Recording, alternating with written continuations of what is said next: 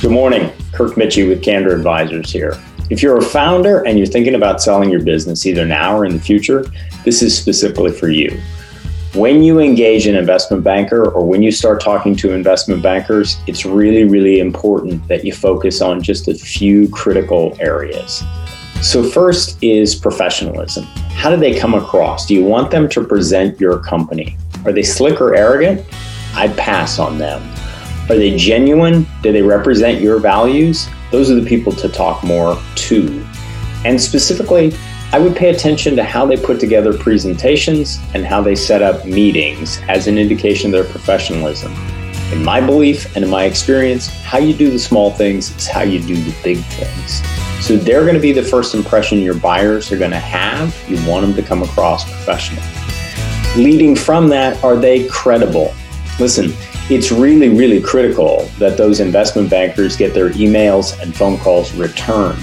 So whether it's strategic or financial buyers, do they have the requisite experience and credibility to get those potential buyers to return their communication, to engage in meaningful dialogue about buying your business, injecting capital into your business, or whatever other monetization event you might have them working on? Really, really important. Leading from that then too is either domain expertise or broad experience. Now, depending on your kind of business, domain expertise can matter a lot.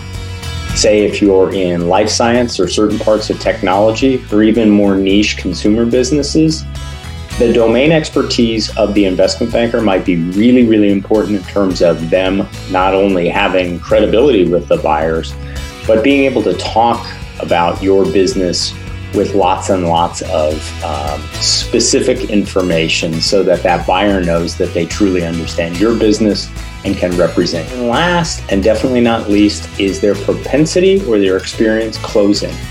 Work with someone who's done a lot of transactions. You want to work with somebody who's done lots and lots of reps at the M&A gym.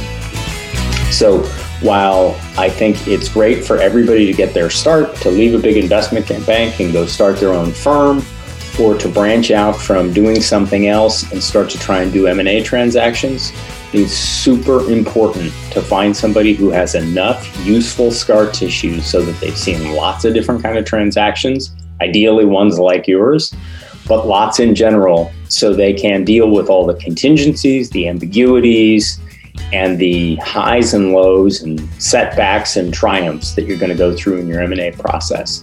If we can help with any of this or answer questions, navigate over to candor-advisors.com and reach out. Thanks. Have a great week.